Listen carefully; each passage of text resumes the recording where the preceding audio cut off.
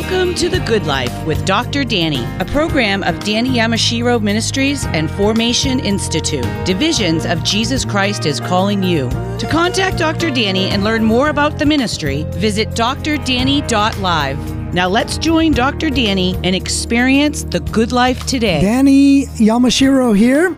Welcome to The Good Life, encouraging you with inspirational stories to share with family and friends through perspectives of hope in Jesus Christ.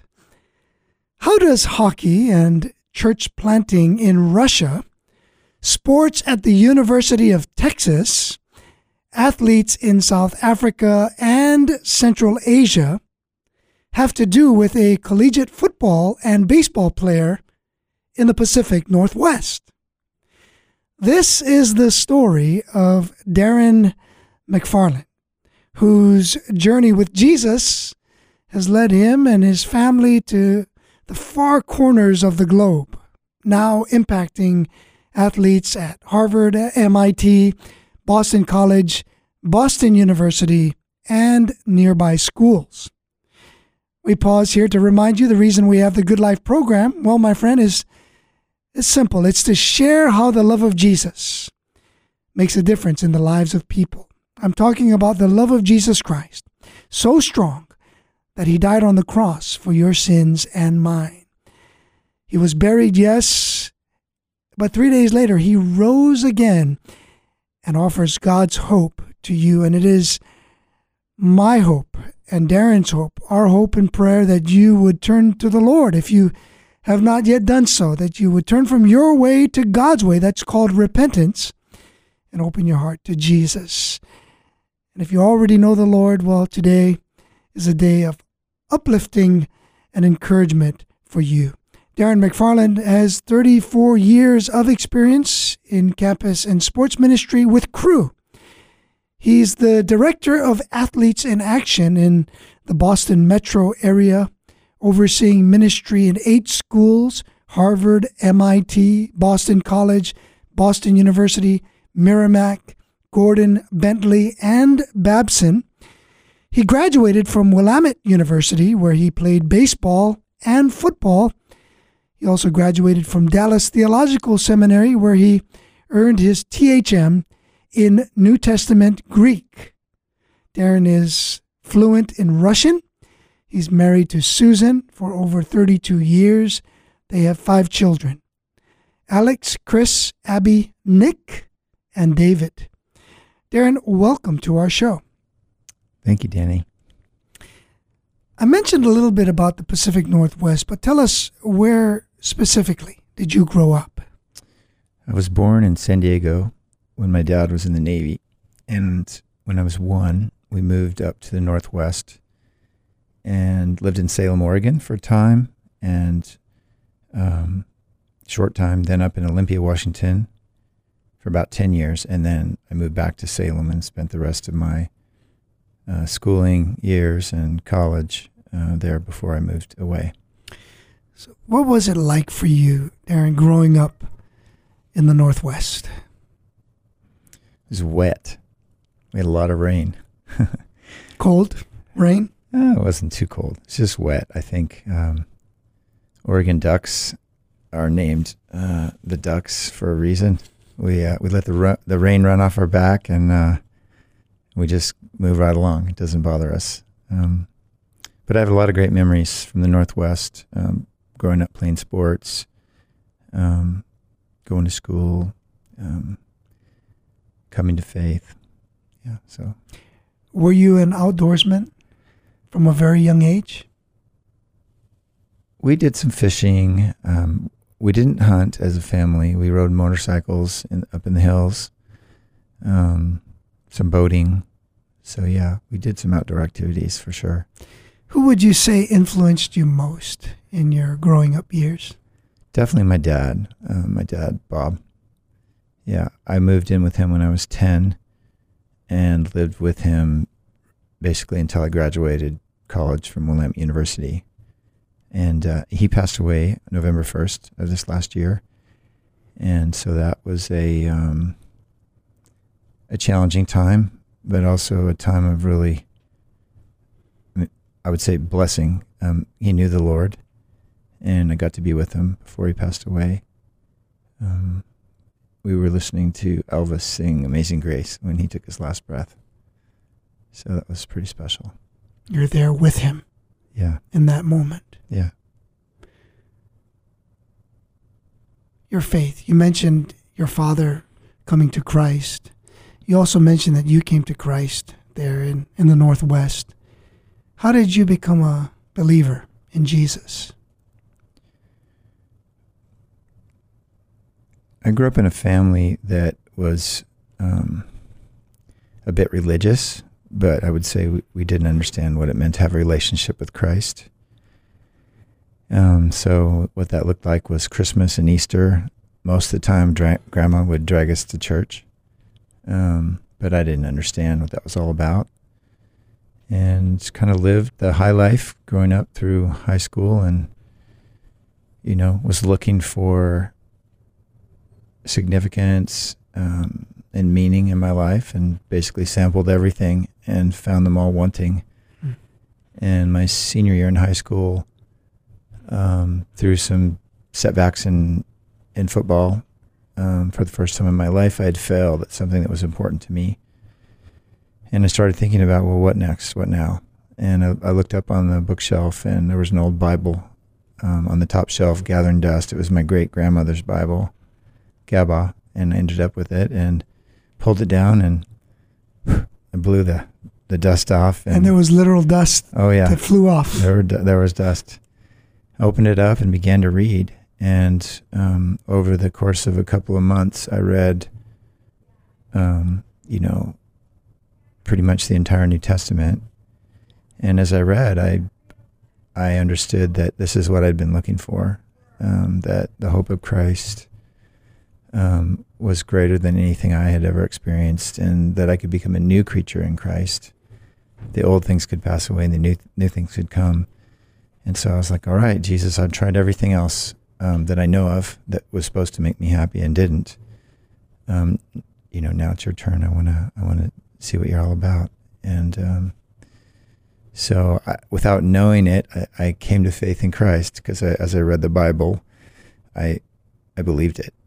And later, God brought a lot of folks in my life to encourage me. But part of my story is that no one took the time or took the courageous step to share Christ with me. And so now, as a campus minister and missionary, I never assume that anyone has heard the gospel, or that they understand it, or that they don't want to hear it. And so, God used that in my life. How did you feel? If you can trace back to the feelings of their coming to Christ almost on your own by reading the scriptures, and yet not having anyone around. My whole life at that point was based upon trying to earn people's love, people's acceptance. And I would do that through trying to be a good student, trying to be a good athlete, trying to be a nice person. And this was the first time that I had ever seen that I could be loved and accepted, not based on what I did, but based upon how I believed about Jesus, what he did for me. It wasn't about being better or, doing enough good work so I could get into heaven. It was about Jesus paying the price, like you said earlier, for my sin, and that there was nothing I could ever do to earn it or deserve it. All I could do was accept it as a gift. You played sports, football and baseball. Basketball too. So what positions did you play? I was a point guard in basketball. I was a defensive back in football and receiver. And in baseball, I played second base in high school. And in college, I was a relief pitcher, a closer. Did you have any particular sport that you were particularly interested in most? I have some serious regrets about not playing ice hockey. I grew up where we didn't have any rinks. It wasn't cold enough. And so my kids started playing when we lived in Russia. And as I look at that sport, I think that would have been the perfect sport for me. Why? It's a combination of everything else, hitting, passing, shooting. If you try harder, you do better. Sports like golf don't work for me because I can hit it 400 yards. It goes 150 straight and another 250 to the right. Doesn't really help you. You get a lot of exercise when you're golfing, extra steps. I get more extra steps than you, Darin. I'll tell you. So anyway, getting back to the point here. As an athlete and as a believer now, these two things come together. I'm interested in how God brought faith and sports into your life because it became a point of your career. How did that happen? Well, I think until I came to faith in Christ, sports were my God. The success and the adulation and how people thought about me if I played well, that was the way I worshipped.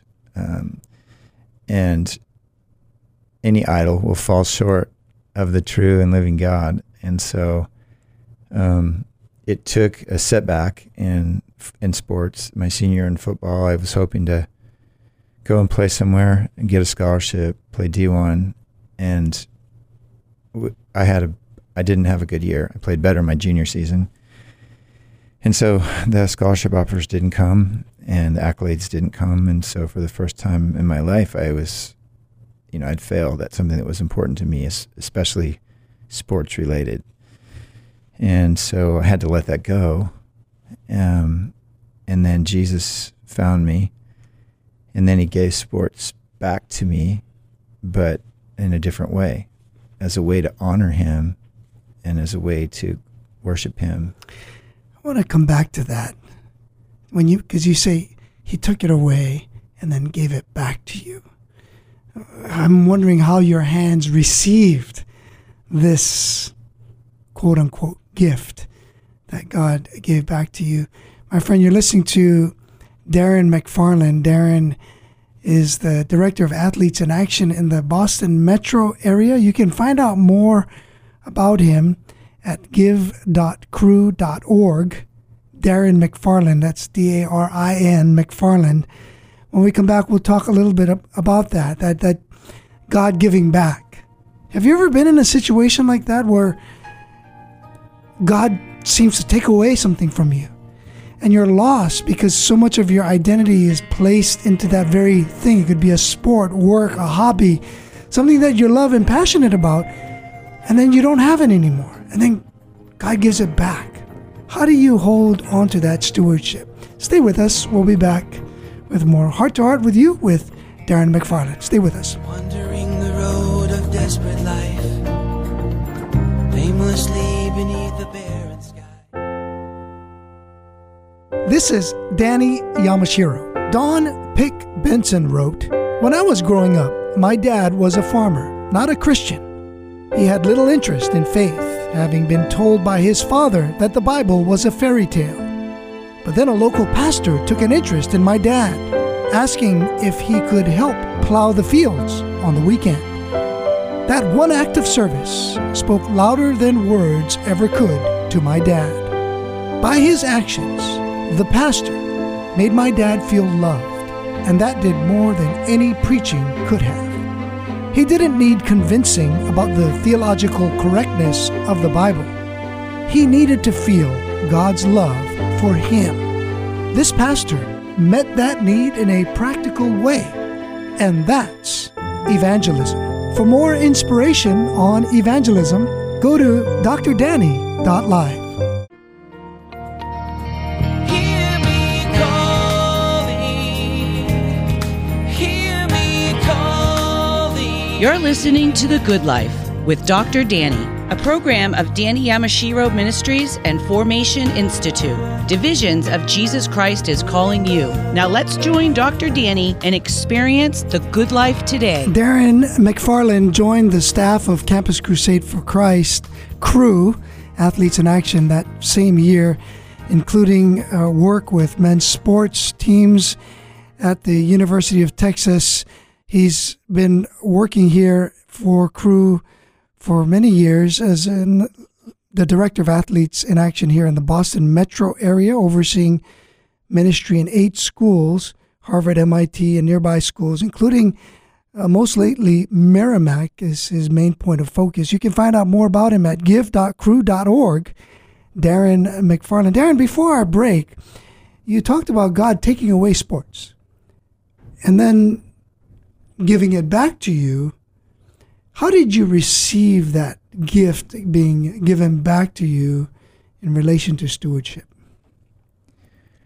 Well, I remember I read a book called Wes Neal's Athletic Perfection, and it talked about how we didn't have to win the game to be loved. We didn't have to be the best to be loved. That Jesus was pleased with us when we did our best and left the results up to him. And I remember playing basketball during the winter of my senior year in high school in 1984.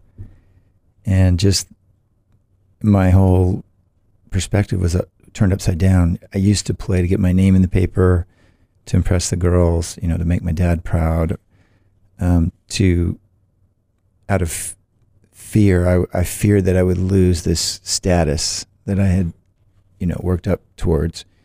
And now it was playing for joy, one of the games that God gave me great passion for, and just that I love to play. I felt like a little kid again on the playground, just playing with your friends, trying to have fun. And interestingly, because the pressure was off, so to speak, I played better. I became a better athlete because I was a more relaxed athlete that wasn't under so much pressure. So when God gave it back to you, what stirred up in your heart in terms of gratitude, responsibility, knowing that it was once taken away?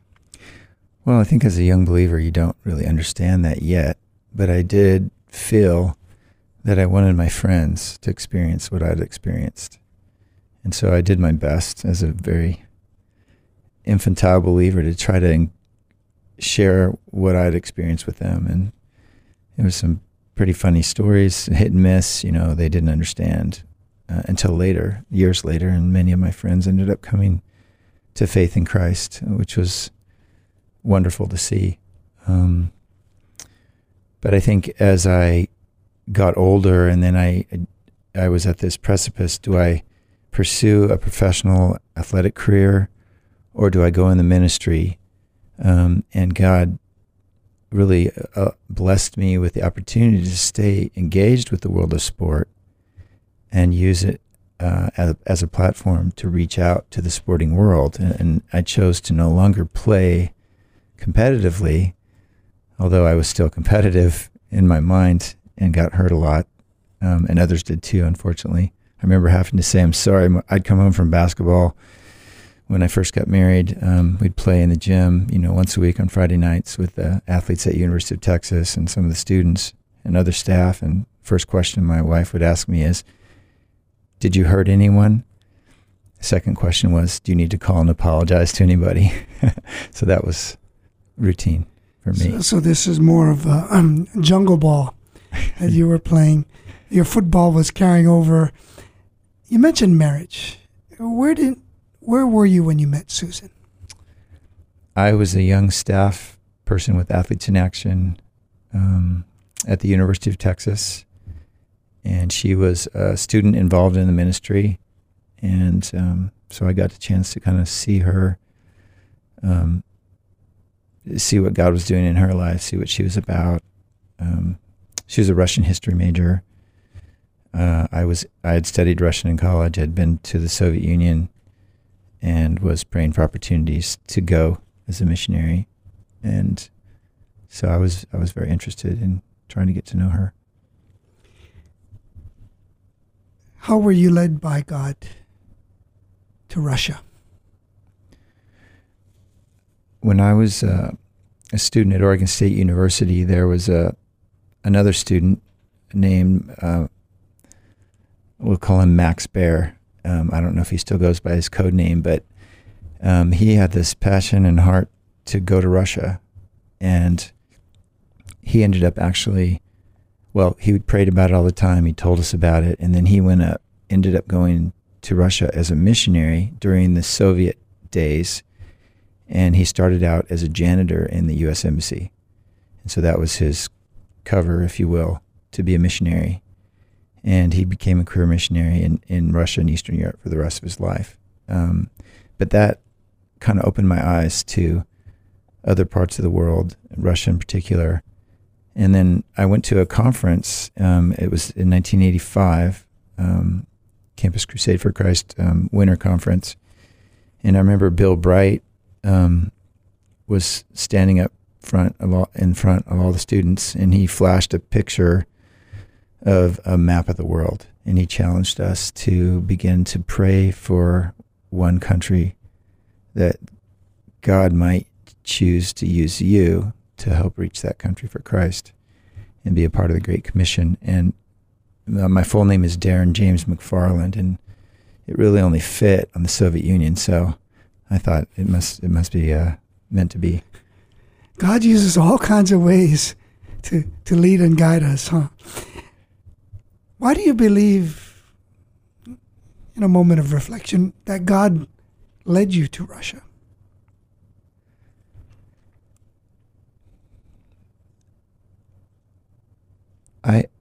I think he knew that was where I would come alive. I like to do hard things. I like to do the stuff that people say you can't do. I want to do something interesting and challenging. And that seemed like it was pretty interesting and challenging to me. And then when I visited as a student, it was the summer of 1986, visited 4 different cities: Kiev, St. Petersburg, which was at the time was Leningrad, Moscow, and Odessa on the Black Sea. I just saw the people and how, it was the height of the Cold War, and we were told that, they were the evil empire. And I got a chance to meet these people and play soccer with them and play basketball and, go to the beach and things like that. And I saw that they were just people like us, and that they needed Jesus. And in many ways, they needed him more because they hadn't had the opportunity to hear. And for 70 years, it was forbidden to speak about the love of Christ in a public way. And so I wanted to be a part of helping bring the love of Christ to those folks. So you get there, and you're there for years. Darin, in what ways were you surprised by what you saw in Russia? One of the things about the Russian culture, there's this word for friendship. It's called drug. And in English, we have friend.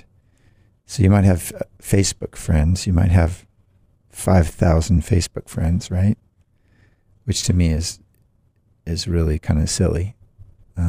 But Russians aspire to having at least one drug or 1 or 2 drugs during their lifetime. And so friendship for them meant if you needed money, they gave you all their money. If you needed food, they would open their refrigerator and give you all their food. If you needed help at 3 a.m, you could call them and they would come. And so it really challenged my understanding of kind of our American Western definition of friendship, air quotes, can't see them on the air, but I think it caused me to want to be a better friend to my friends. And it was really a privilege when someone there would call you a friend, when they would call you a drug. Yeah. I mean, I think it meant that they would take a bullet for you gladly. I have no other way to express it. How has your perspective changed over the years with regard to Russia? Yeah, it's been sad to see the recent developments. You know, we have dear friends who still live in Russia. Some of them have had to leave for different reasons. We have dear friends who live in the Ukraine. Some of them have had to leave for different reasons. And so when I think about it, it just makes me sad and sometimes angry at the politics and you know, the people who've put those folks in those circumstances.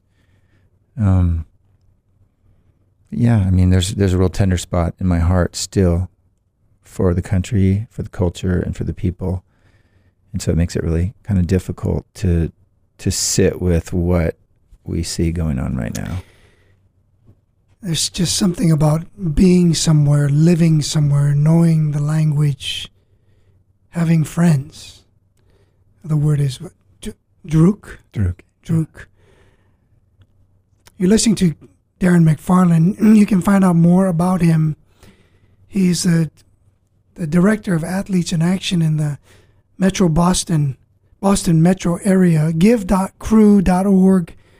Darin Mcfarland. When we come back, we'll talk more about his time in Russia, maybe some even challenging experiences that he's had there, how the Lord began to lead him back to America, Darin and his family.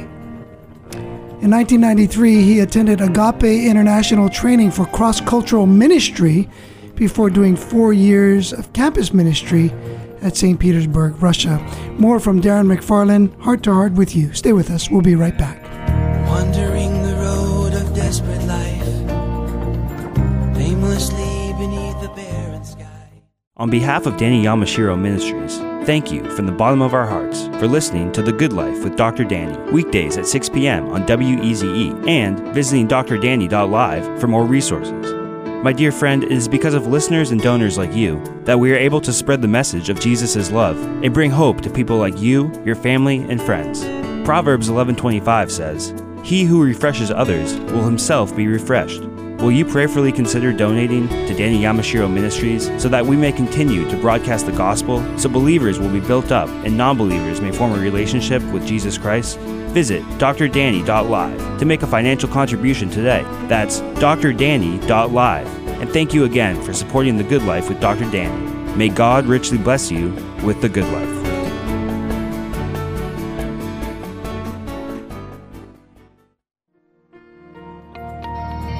Hear me calling, hear me calling. You're listening to The Good Life with Dr. Danny, a program of Danny Yamashiro Ministries and Formation Institute. Divisions of Jesus Christ is calling you. Now let's join Dr. Danny and experience the good life today. So, yeah, in 1993, Darin attended Agape International Training for Cross-Cultural Ministry before doing 4 years of campus ministry in St. Petersburg, Russia.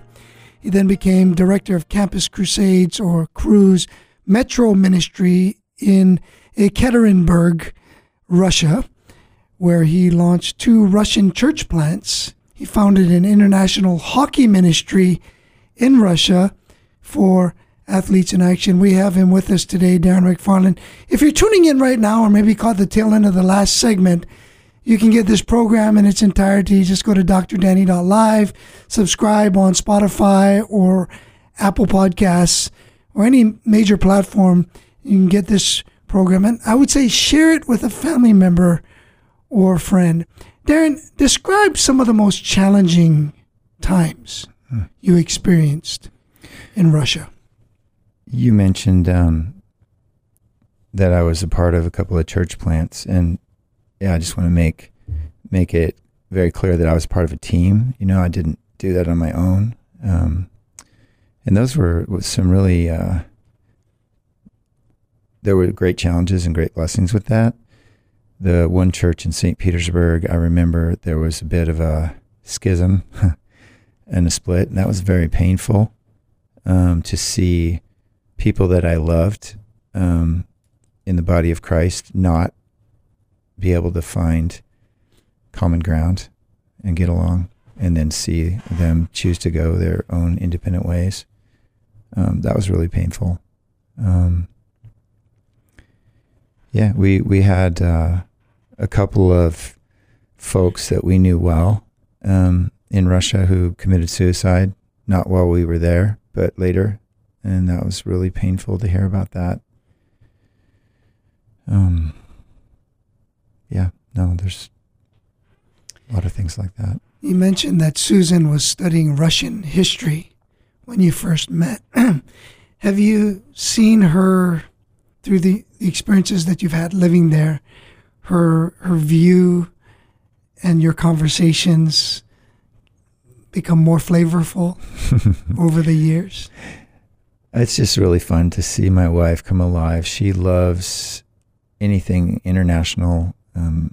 She's a dual citizen with Switzerland, and so now I'm a dual citizen through being married to her.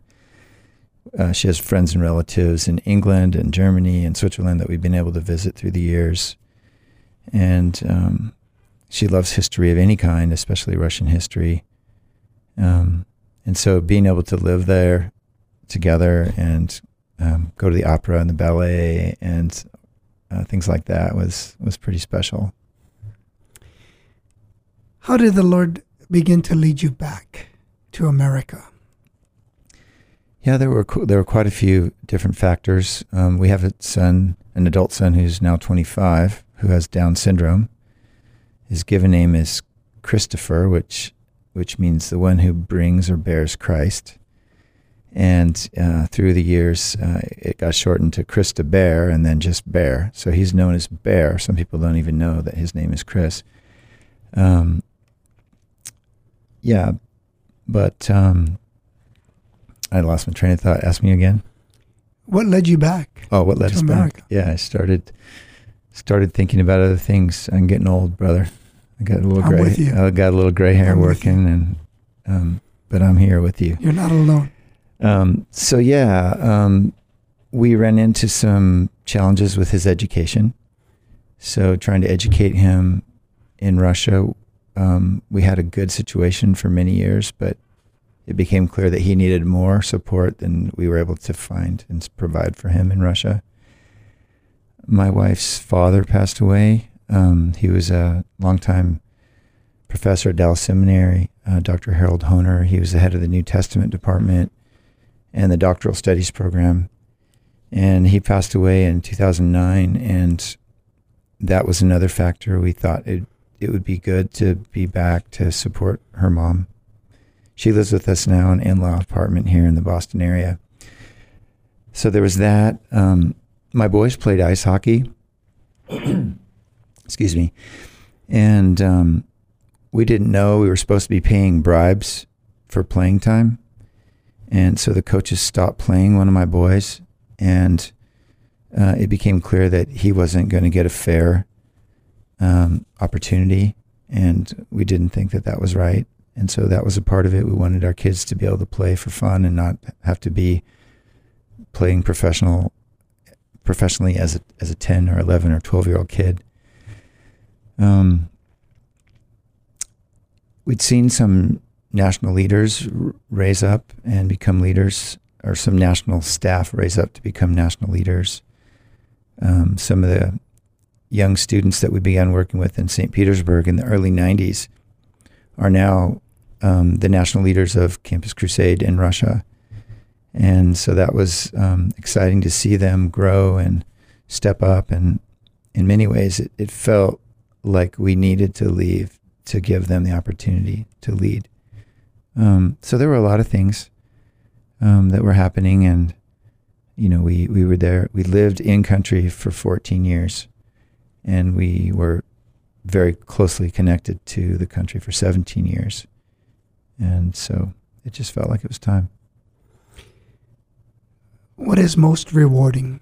Being back here in America, your family growing, the most rewarding to you in this season of your life?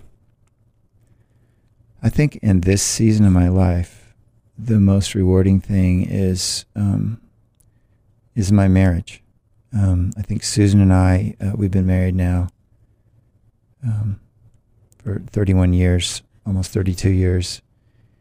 And I think for years, when our kids were smaller, we were on parallel but separate tracks.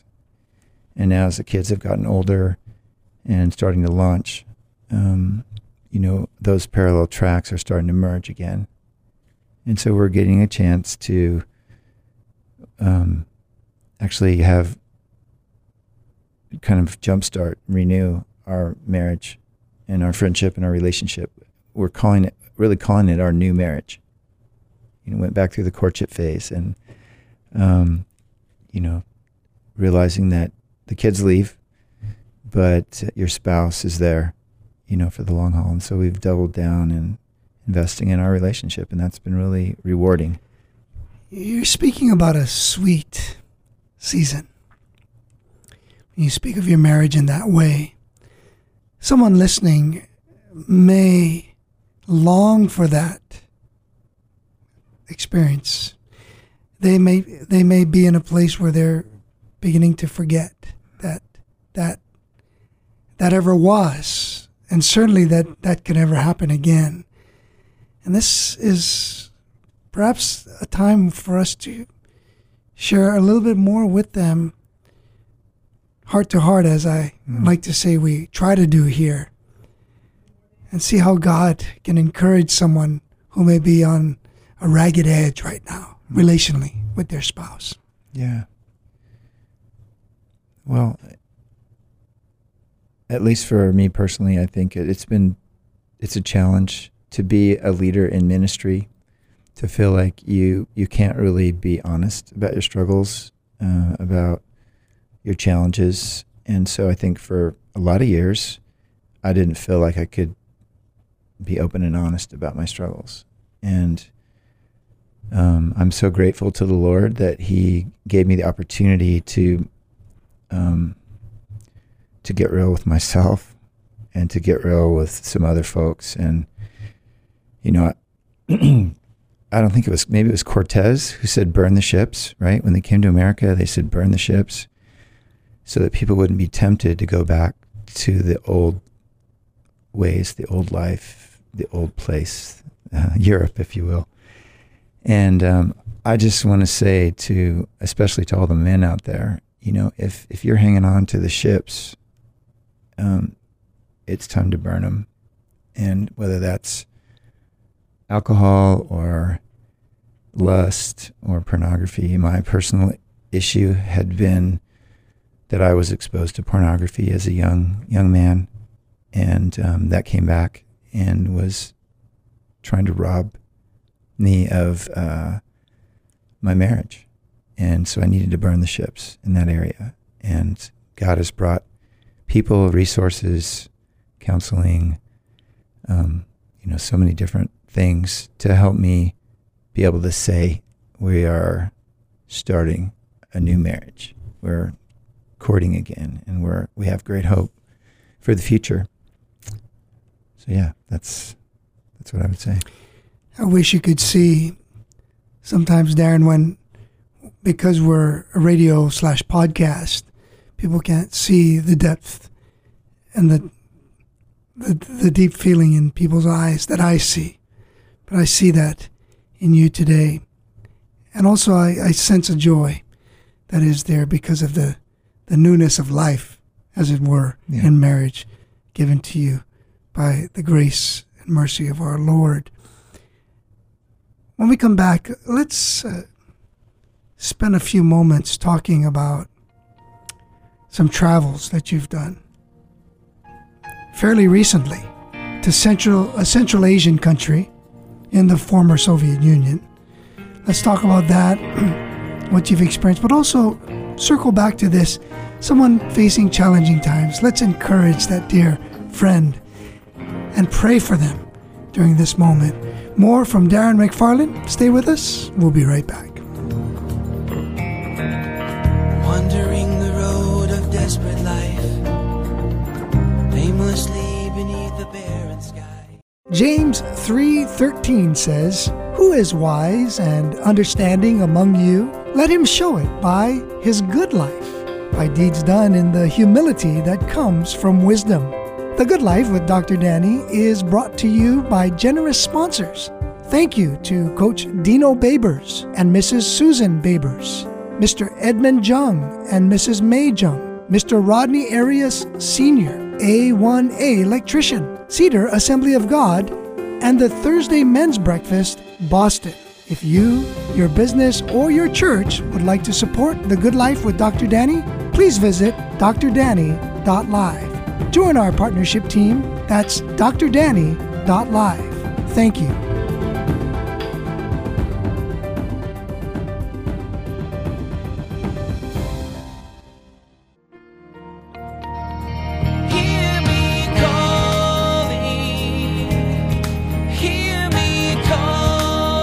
You're listening to The Good Life with Dr. Danny, a program of Danny Yamashiro Ministries and Formation Institute. Divisions of Jesus Christ is calling you. Now let's join Dr. Danny and experience the good life today. Darin Mcfarland has international playing experience in baseball and soccer, as well as international coaching experience in hockey. You're listening to the Good Life program. Thanks for being with us today. Find out more about Darin Mcfarland at give.crew.org. Darin Mcfarland. And this podcast is available for you. Subscribe Apple, Spotify, or just go to drdanny.live. Darin, you recently traveled to a Central Asian country in the former Soviet Union. What led you there, and what have been some of the results of your visit? Well, our ministry is trying to have a concerted effort to reach out to some of the closed countries to the gospel. And definitely that part of the world is closed to open expressions of Jesus Christ and the gospel. And so I was immediately interested. But on top of that, everyone who's 50 and older speaks Russian fluently. And so I knew that I could communicate, at least with the gray hairs. And surprisingly, a lot of the younger people spoke Russian as well. Describe some of the things that you do when you go there. So the ministry there asked us to come, the national leaders asked us to come and help them learn how to use sport as a way to share the love of Christ. They were already doing it, but they wanted to get better at it. And so the focus of our time was modeling for them how to do outreach through sport. And so we played a lot of soccer, sharing our testimonies. We went to dojos and saw karate exhibitions and got thrown around a little bit for the love of Christ. We got to go to a leper colony, which was probably actually the most impactful for me personally. People don't have to have leprosy anymore because you can take an antibiotic and it will cure the disease, but there's still the effects of the disease, especially for people who had it decades ago.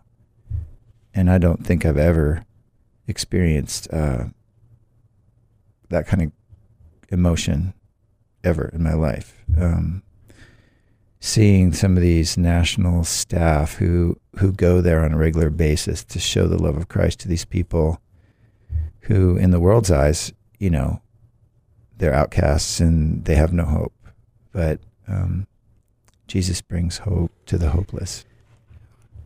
What did you see the national staff do with them or for them that was so touching to you?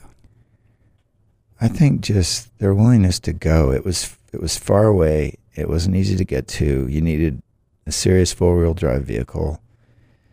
And when we got there, you could tell that there was love between the staff and the folks that had leprosy, and they hugged him. And they didn't shy away from showing the love of God to these people who, society doesn't want to give love to because they're afraid. I also saw some of these national staff expand their family units to include refugees from other countries. It's no secret that there are Afghani refugees that are all over the world, and there was a large group of those, of that people where we visited, and it was amazing to see how they would receive food and clothing, and some of them were coming to faith in Christ. It is true that God can work all things together for good. It's amazing to see that. I also saw one family, one national leader, who's adopted more than a dozen kids into his family because they don't have families. So stuff like that was pretty amazing. You go on a mission thinking, we're going to take something to them and bless them with whatever we bring. And I left realizing that we just need to take back home what they showed us on this visit. Sometimes we talk about lessons learned from a more cerebral, cognitive perspective, but the lessons learned have shot straight down to the heart. And that's a transformational, indelible moment of description that I sense from you. You talk about leprosy, there's clearly ostracism. People today, and in various parts of society all over our world, are feeling ostracized within their own homes, or within their own workplaces. I mean, it might not be to the extreme of somebody having leprosy, but it could be relatable in that way. Someone feeling like others have turned their back. We can only imagine. I can only imagine what it feels like to be hugged. Someone needs a hug today.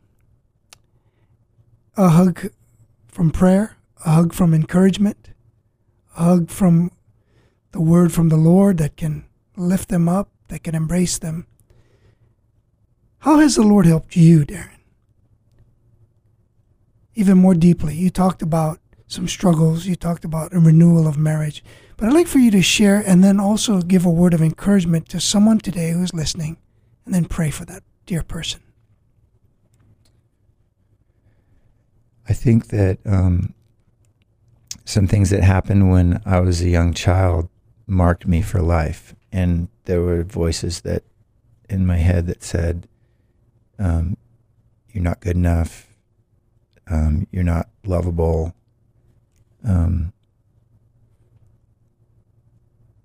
there's nobody there for you. And I think that small child experienced some of that. And I think that it was only when I realized that had happened and allowed Jesus to kind of come into those places of woundedness, and receive his love and healing and some stuff that I went through as a little kid, that I was able to get, to the point where I was able to burn the ships. We talked about that earlier. And I think we all have areas that we have woundedness from when we're younger and sometimes from when we're adults. And we need to let Jesus into those places because he wants to bring healing. He wants to forgive. He wants to love. He wants to bring power. And I would say, maybe by way of encouragement to folks out there who might think, I could never share this with somebody, or people wouldn't love me if they knew this happened, or, this is a part of my life. It wasn't until I got to be a part of a community of men who we share very openly, and I knew they loved me and accepted me in spite of my weaknesses and, the chinks in my armor. And I think that's where people really, you use the word transformational. I think transformational community happens especially when believers get together and they drop their guard and they allow what I call body life to take over, and they can love and encourage each other, because we're all a part of the body of Christ, and the scriptures tell us that we're different. We have we're different parts, and we need the other parts. Like, I can become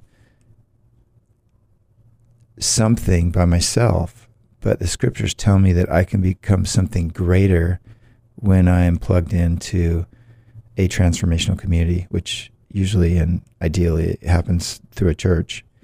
But yeah, I would say be honest about what happened, and let Jesus come into those places and find some folks to journey with. Because we weren't meant to journey alone. We weren't meant to be lone rangers. And I think I was like that for many years. And now I know that's not the best. And I don't want that anymore. I want to be a part of relationships. Darin, pray for our friend who's listening. Okay. Father, thank you that you knew us in the womb, and that there was never a moment that you didn't love us. That despite the things that may have happened to us or the things that we have done, those don't cause you to love us any more or any less.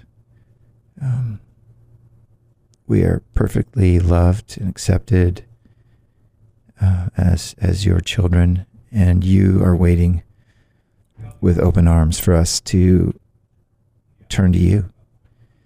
And through Jesus, we can be forgiven and we can experience that relationship. And so, Lord, I lift up that person out there who thinks and believes and has heard maybe that they're not worthy, they're not lovable, they're not acceptable. Help them to believe and understand and know that you love them, you accept them, that they are important and valuable and special because you created them. And so, Lord, draw them to yourself, I pray, through your Son, Jesus Christ. Amen. Amen. Amen. The Lord sends Darin to minister to you, dear friend. He knows you. He loves you. And God works through a conduit like Darin Mcfarland to share his love and grace at a timely moment like today. Even when he drove here in the snow. That's called the love of God, don't you think? Dear friend, thanks for being with us. And Darin Mcfarland, thank you for sharing and encouraging us with those words. Appreciate your prayer. Encouraging words from Darin Mcfarland, give.crew.org, Darin Mcfarland. My friend, God's timing is perfect. And there's no better time than right now to share the love of Jesus with someone near you. And look, if you haven't done so, hey, I believe this might be that perfect moment for you to open your heart to Jesus Christ. Go to drdanny.live for next steps. Find resources to reach family and friends. Subscribe on Apple, Spotify, major platforms. Hebrews 12 verse 1, let us run with perseverance the race marked out for us, fixing our eyes on Jesus. It's always a blessing to be with you. Thank you to Darin Mcfarland, give.crew.org, Darin Mcfarland. Until next time, along with my producer, David Nasora, creative director, Brian Torres, social media director, Luke Yamashiro, and guest coordinator, Jan Yee, I am Danny Yamashiro. Remember, the Lord is with you as you share the love of Jesus with someone today.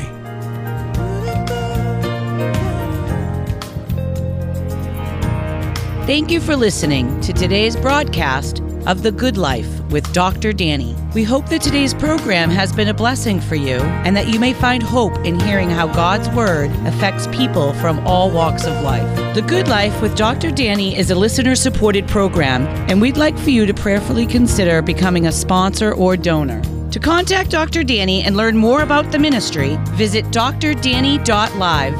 That's drdanny.live. Be sure to tune in weekdays at 6 p.m. to hear The Good Life with Dr. Danny. Until next time, may God richly bless you with The Good Life.